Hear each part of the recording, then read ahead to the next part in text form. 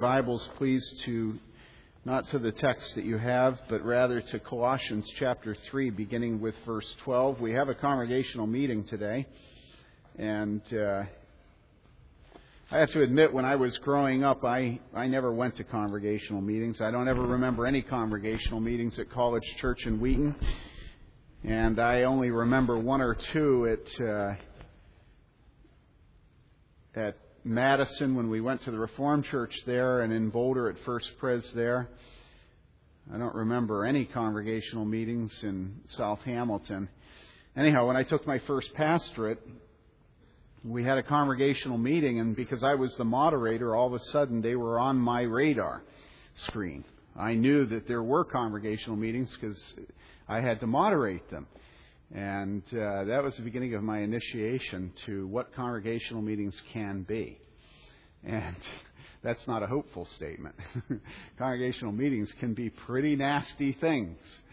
In fact, if I remember correctly, my first congregational meeting, one of the first questions that raised the ire, where somebody was really angry, was my salary.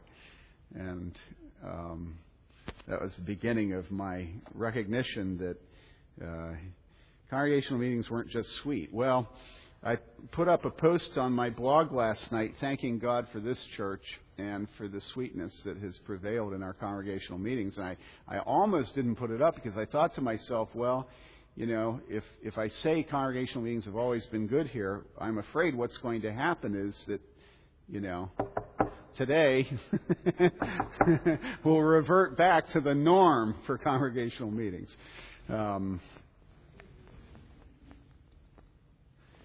Anyhow, the reason that I want to preach from Colossians chapter 3 today is that there are times of family councils where you sit down and you talk about the things that you need to talk about as a family, and that's what a congregational meeting is.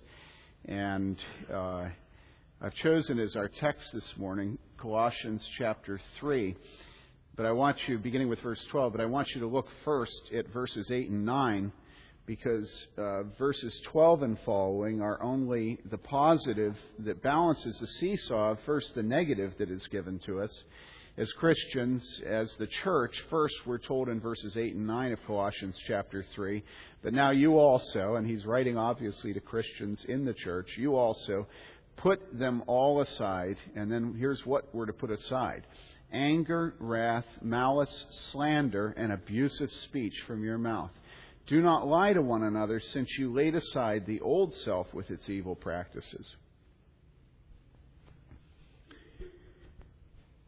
This past few months, I've been reading a lot about Jonathan Edwards in preparation for a pastor's college class on Jonathan Edwards' biography written by Ian Murray. If you haven't read it, I encourage you to. It's very readable. It's not that long.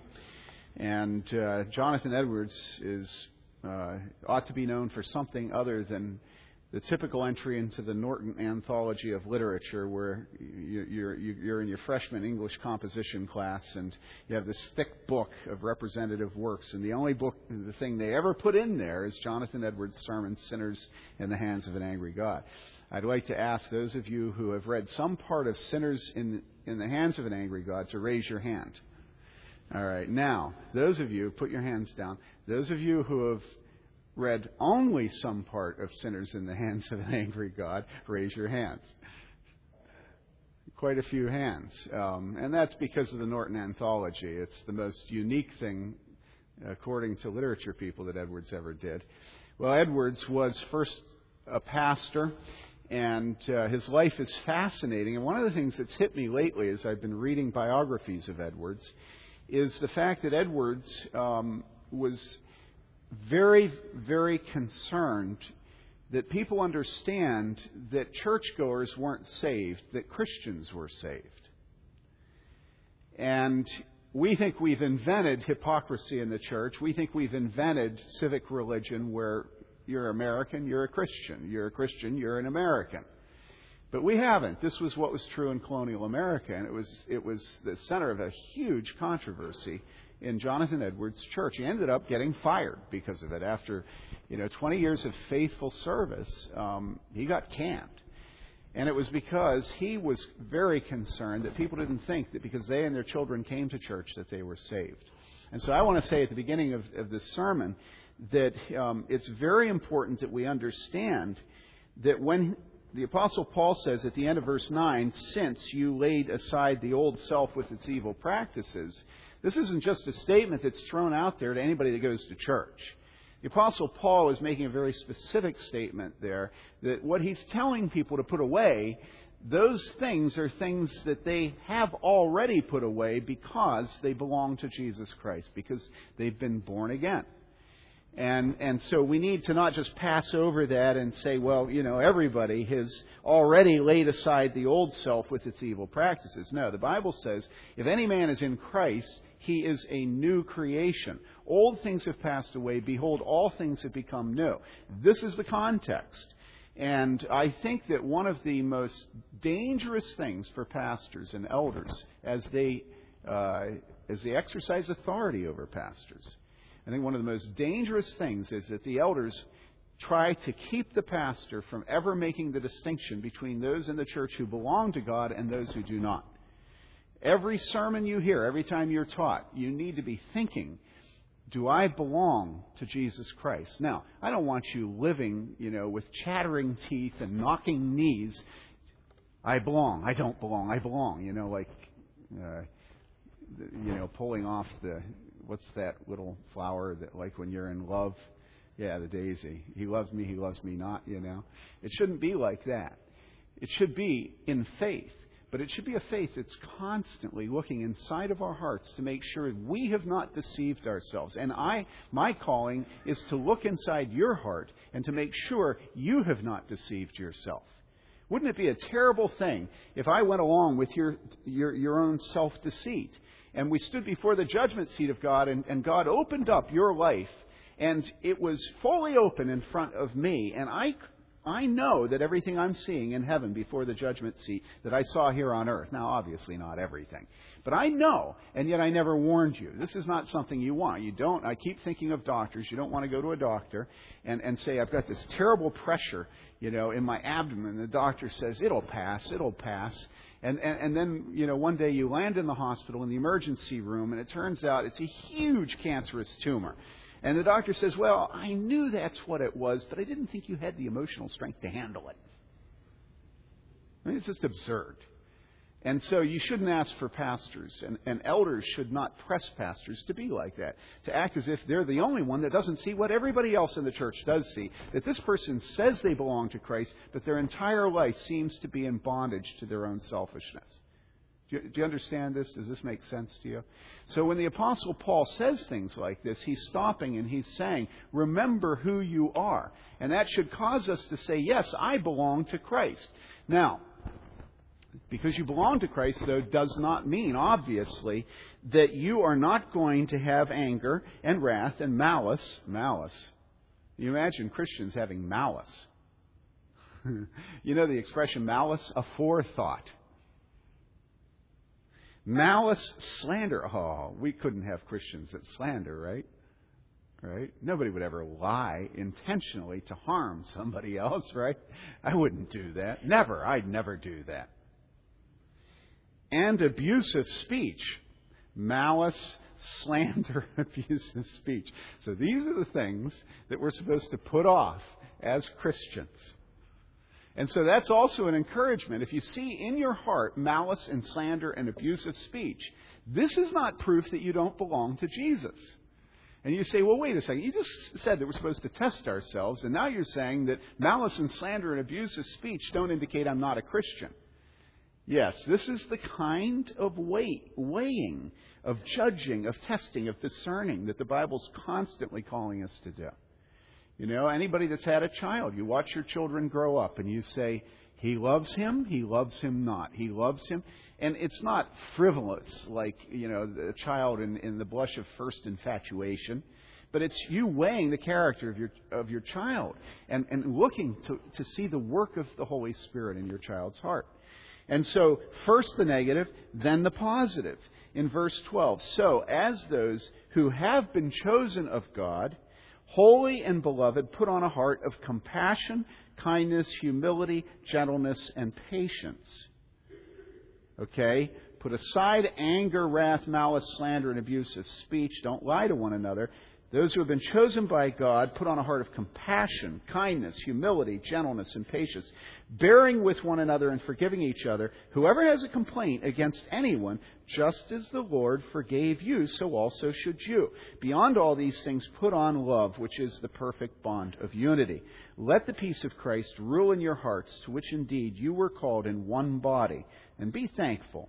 Let the word of Christ dwell richly within you, with all wisdom, teaching and admonishing one another, with psalms and hymns and spiritual songs, singing with thankfulness in your hearts to God. Whatever you do in word or deed, do all in the name of the Lord Jesus, giving thanks through him to God the Father. This is the word of God, and it is eternally true. Now, notice that our passage begins with the statement, what? Look at verse 12. So as those who have been chosen of God. It is only those who are chosen of God who receive this exhortation to put on these things. It's those who God has elected to belong to him. He has called them. He has chosen them. He has adopted them. And they are the ones that are able to put on this heart of compassion. Because it is only those who are born again by the Holy Spirit who are able to do this. Why? Because the only way you're going to put on a heart of compassion and love and forgiveness is if the Holy Spirit is at work within you, causing you to do that. So often, when I read the commands of Scripture, and I think about myself, and I get depressed seeing how far I am from Scripture, I think, well, I'm going to have to try harder. And this is the error of the Galatians. Having begun by the Spirit, are you going to continue in the flesh? Try harder, try harder. And it again hit me reading about Edwards this last week, that the solution is that I ask the Holy Spirit to give me the right desires. This is what we need. The problem is we don't have the right desires in our heart. And so the Holy Spirit is to change our inclinations and our desires. And so this is why it's essential that you are someone, a man or a woman, who is chosen in Christ. Then you will have the Holy Spirit dwelling within you, and that Holy Spirit will give you the ability to desire what is right and then to do what is right. Everybody likes to talk about the freedom of the will.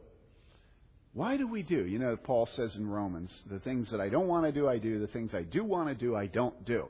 So what's going on? Well, what's going on is that the Holy Spirit has to give us the right desires and then the will to do what is right. Have you noticed how sometimes you've been like an observer looking down at yourself from 1,000 feet, and all of a sudden, you can't believe it, but you have a right inclination. Sorry. But I mean, it's a trip when it happens. You see, that was a right inclination. And then it really boggles your mind when you follow through on it. Now, I didn't intend to be humorous, but apparently, I don't know. I won't think about it too much. But I can remember one very specific time that this happened. And that is when my father died up at Mayo Clinic. And God had given me a dream telling me he was going to die. So I knew he was going to die. But I was with my mother, and, you're to be hopeful. So he goes under the knife, and I knew that's how he was going to die. He was not going to recover from a surgery. I knew that a year beforehand. And this is one of the reasons I'm not a cessationist, but I won't go into that. Although I would never put this on the level of Scripture, it was very clear to me what was going to happen. So I'm in this room, and they announced that, Joe Bailey's family, please come to the desk. You go to the desk. They tell you his surgery is completed. He's off the bypass machine. He's in the recovery room, and you'll be able to go in and see him in a little while. Would you please go to room such and such, and it's surreal, and I know it's not true, but I'll go ahead and do what they tell me to do, right? And so I take my mother, because Mary Lee and Michael had gone away for food or something, and we go into this room, And all of a sudden they come in and say, something's gone horribly wrong. And I'm sitting there thinking, yeah, I knew it was going to go horribly wrong. I had a dream, and I'm sitting there with my mother, and she's just, her life is about to cave in. And they tell us that he went into severe arrhythmia and that they're working on him. And we're sitting here. There's a little wall here, and they're working on him right here, right? And the surgeons and everybody's in there. It's bad. And they keep reporting, and I don't know how long it was. It could have been 5 hours. It could have been 5 seconds. I have no idea how long it was. But pretty soon they come in and tell us he died. Now, remember how I told you that it's a delight to me when I see that a desire and an inclination, a will in me is right, and then to see that I act on it? Well, right away this chaplain came in. And if you don't know me, I have a very strong dislike for chaplains. All right, and part of it comes from this. The chaplain comes in and begins to tell us how we have every right to be angry at God. Now, mind you, nobody's speaking about anger at God. In fact, nobody was talking to the chaplain. We were just crying. And he tells us that we have every right to be angry at God. And all I could think was that I wanted to stand up and punch him in the face so that he'd leave. Because it was such a violation of that moment. Because what is that moment? Well, that is a moment of faith. That is a moment where you look down from 1,000 feet and you either see faith in God or you see unbelief. Do you understand me? And what I loved was I was way up there looking down, right? And I saw in myself complete submission and love for God at that moment. And that was probably the most encouraging moment of my life. Not because I did anything. I was incapable of doing anything except crying at that point and for another 24 hours. But what was so moving to me was that God at that moment put in my heart, Abba, Father. Do you understand this? And so when that's at the center of your heart, then you know you who are chosen by God. And then you receive the exhortation, but you receive it from the Father, knowing that that Father will himself do the work that is required for you to be, and it tells us, compassionate, kind, humble, gentle, and patient, bearing with one another and forgiving each other. Now, come on, be honest. This is impossible for us to do as we are. I know when I preach a text like this that if I think of myself and my failings, certainly you think of me and my failings. So let's just get it out on the table, okay? I am actually compassionate. But hold on, don't judge me. But I'm somewhat kind. I'm not humble. Gentleness, okay, and patience? I mean, no, this is not me, okay? Bearing with one another, not really. Forgiving each, I'm somewhat forgiving. I am a complainer. Now, what about you? I thought of one of you in particular as I was preparing to preach, and I thought, that woman does look quite godly. But I happen to know that woman. And she really isn't very good on any of these things either. And this is what causes me to say, don't look at the person next to you, look at yourself. Apply this to yourself. You can have a tight lip, never speaking, in the safety of people not knowing you, and you can be an unbelievably censorious and nasty person. Do you understand what I'm saying? In the privacy of your bedroom with your husband, he knows who you are. And you might hide it from everybody but your own home, but I doubt there's anybody in here that shouldn't feel completely under the conviction of the Holy Spirit as they read this list, right? All of us, no matter how pretty we are really pretty ugly. Everybody but you, David. You knew that was coming. Okay.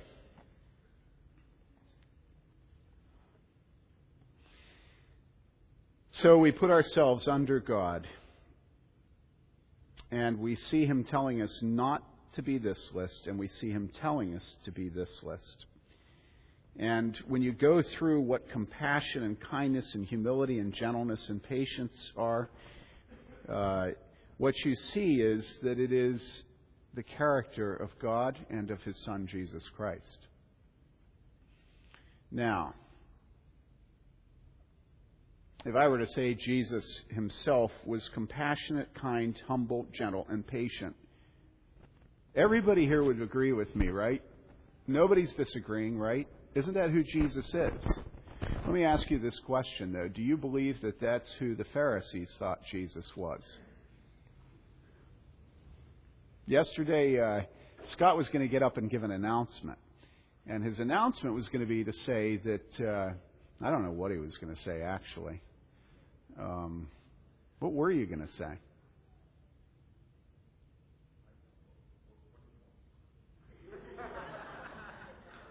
Now that's twisted. What did I want you to say? I wanted you to tell everybody how good my son played basketball. He did a good job, didn't he? Yeah, okay. You want to say that, or should I just say it? Why don't you come up and say that? Don't worry, it has a point. That's actually not what I want you to say. I know. Yeah. You just put that in front of your mouth. Okay. In front. Right here. Right there. Okay. Yes. Sorry. I coach a basketball team, and about half of those kids on that team are in this church. But I made a promise to these parents when we started that we would focus on character first. And, one of the questions that my wife repeats to me constantly, thank you, Mary Lee, is who teaches men to be men? And we try to use that as a forum to teach the young men in this church how to be men. Because when you get in and our point, and each year I've kind of had a theme in what I've been trying to teach. The theme this year has been that in basketball we bump into each other. There's incidental contact. Okay? Sometimes pretty intense incidental contact. If my son Justin's here today, look at his face. Okay? His nose was bleeding from the inside. His nose was bleeding from the outside. He's got a contusion on this cheek. He's got one on this cheek. I mean, his face was red all over, and his nose was red with blood. I told him he looked like a clown during the game yesterday. But, the announcement is that these guys won the state championship yesterday for homeschool teams, which is a tremendous achievement if you knew how we were beaten so soundly over the last couple of years. People think that sports is an outstanding way to build character just by showing up, just by the team atmosphere and the discipline. And you know what? But you can look at the NBA and you can tell there's no character there. And that's because it's not godly discipline. Godly discipline is not something that we do. It's something that God does in us. As we exercise, as we bump into each other. And it's what happens in churches. That's why church meetings are contentious, because we bump into each other. And sometimes it's incidental contact. And then the ungodly side kicks in, where the anger and wrath, malice, all of those things kick up. Well, if we haven't prepared ourselves to have and don't have a heart for the Lord, those things will tear us apart. And the same thing is true, and that's been the beauty of what I've seen amongst a group of boys. Now, I'll tell you, my wife was making this point to me this week, is that in this church, if you go to the high school youth group, there's about 20 boys in that group.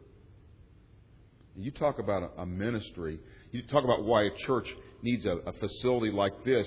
We have 20 boys that we need to train. I've been coaching basketball, and you would not believe what I've had to do to try to find a place just to have a practice. You know, the churches in this town will not let you use their gym without charging you somewhere between $20 and $50 an hour. And I can explain to them that this is a ministry, that this is, that, we're training young men. And you know what? They don't care. They just don't care. The best place that we have to practice, in my mind, is in Jeff Hanna's barn. And it's a concrete room that's not really a full-size court, but we're going to practice there tomorrow night. I love practicing there just because here's a man who has a heart for the Lord and cares enough about some kids to let them come and practice in his barn. And that's the kind of heart that our church has to have for the lost in our community. I think that there's a tremendous outreach there. I'll get off that side of it. But the whole point was character. And I've worked so hard. It starts with me. My biggest temptation is anger. I can't even explain to you the conflicts I've had in my family, and it's all because of the sin nature that God has, that I have in me about anger, and I've suffered throughout my life trying to find that line between the temptation and the sin. And what I've found is that men get angry for a reason. And that is that we're made in the image of God. If you look at the earlier in the chapter we're reading here in Colossians 3, it talks and what we read in Isaiah, it talks about the anger of God. Well, God doesn't sin; He gets angry. You tell me Jesus drove the money changers out of the temple with a whip, and He wasn't angry. He was angry, but in His anger He did not sin. And it's what's inside of us and the way God changes us. And we can, we can practice all we want. We can have, and this is the danger that we have of trying to condition ourselves so that we look good and we act good. But unless God makes a change in our hearts, we will cross that border between the temptation and the sin. And that's where I'm really, I can't be more delighted.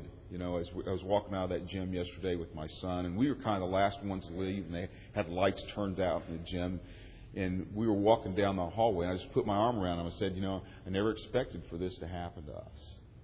For one thing, I never expected to coach that much. And I never really have pushed my kids in basketball, although there are those who think otherwise. Wire, pants on fire, nose as long as a telephone wire. I really just wanted them to have an opportunity.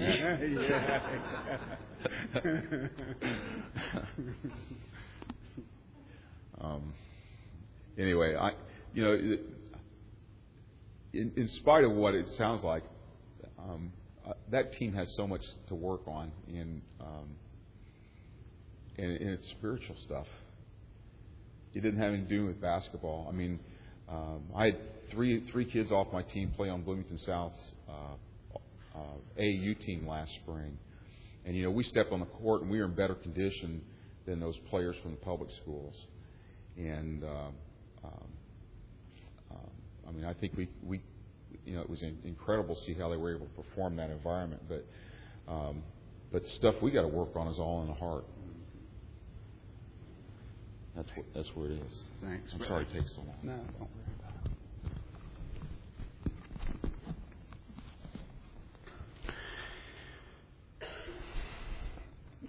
So there are two options for us as Christians. One option is for us to choose to live our life confessing Christ, never known and never knowing anybody else, never being in a church where we will ever smash against anyone, never taking risks, never being intimate, never going to small group, and anytime we speak up, always having principles that are so strong that we can overpower everyone else. All right? The other way is that we can live in such a way that other people can harm us by being the opposite. Other people can harm us by what? By not being compassionate, not being kind, not being humble, not being gentle, not being patient, not bearing with us, and not forgiving us. And We can live in such a way that nobody can ever notice that we are not compassionate, kind, humble, gentle, and patient, and bearing with one another and forgiving each other. It's very easy to hide. It's very easy to live a private life. It's very easy to not show up at practice. But as a church, we are committed to having organic, real life. Real life. And that means real sinners, real disappointments, and taking real shots to the head. And you guys do give them to me all the time. And there's nothing wrong with that. It builds my character. If I hadn't gone through my previous church, I would be even worse than I am. And so I encourage us as a church, take risks, live with each other, go to your small group even if you don't want to. Or as Lauren exhorted us this morning, go to your small group particularly when you don't want to. Because what's going to happen is you will be able to test whether you're chosen of God, and then you will see God changing you, causing your inclinations to be right, giving you a heart of compassion, making you able to overlook people's wrongs to you.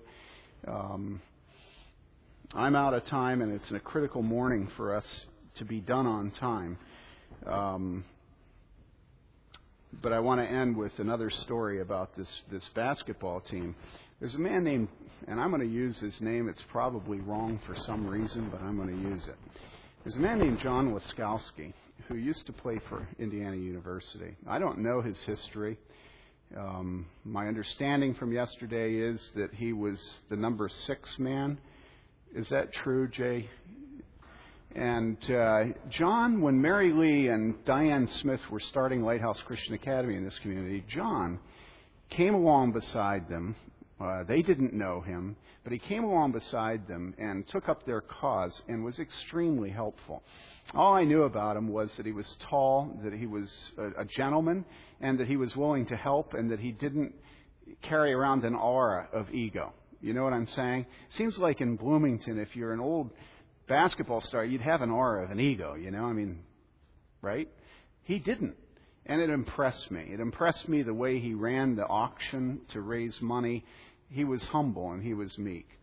So anyhow, John, we've lost touch with him. We don't know anything that's happening to him. But all of a sudden, apparently Scott knows him. And Scott and John talked, and John's son, Scotty, I want to say. Yeah, Scotty shows up to play on the team, right? And I had not been at the practice that he finally showed up at, but Taylor told me that Scotty showed up, and he said, the one thing he said about him is he said, he's the meekest guy on our team. And I thought that was so interesting. And I thought about what? What did I think of immediately? What does the Bible say about Moses? Do you remember? The Bible says Moses was the meekest man on the earth. What a beautiful thing to have said about your son. And you look at this guy who, could have all the ego he wanted in Bloomington, right?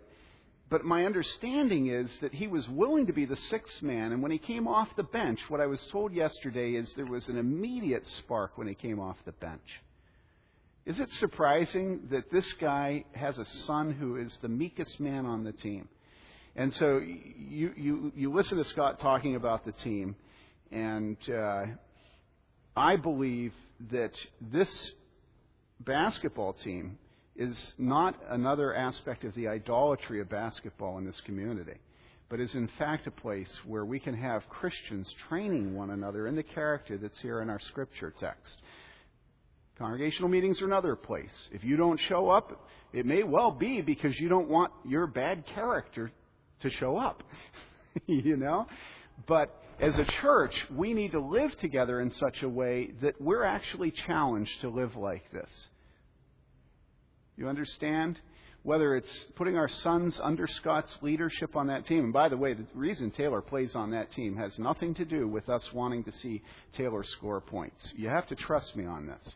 It has to do with Mary Lee and me and Taylor himself. He said it. Wanting to be trained in his character and in his play by Scott Clampett. That's the reason he plays. And so I trust that as you look in your heart, you will desire in this church to be trained in the character. It's not easy, and you will make a fool of yourself. But in this church, that's not bad. It's good. It's good. When I have occasion to do... All right, I lied. One last story. Come on, David. Please, David. All right. This last week, a week and a half ago, I got angry at a Christian business and the way they were trying to make money and threatening lawsuits. And so I wrote an email to them and copied it to a number of leaders. And about a week and a half later, I got emails back saying, you weren't gentle. And not just one person, but 3 or 4 people contacted me, including Ken Sandy, who's the head of Christian Peacemakers. You know? So, guess what I had to do? I had to send out an email apologizing to these people who were threatening lawsuits. And it was a good thing to do. Now, are you willing to be in a church where you get that kind of opportunity to say you're sorry and to admit you're wrong? Huh? All right, I'll stop. Let's pray.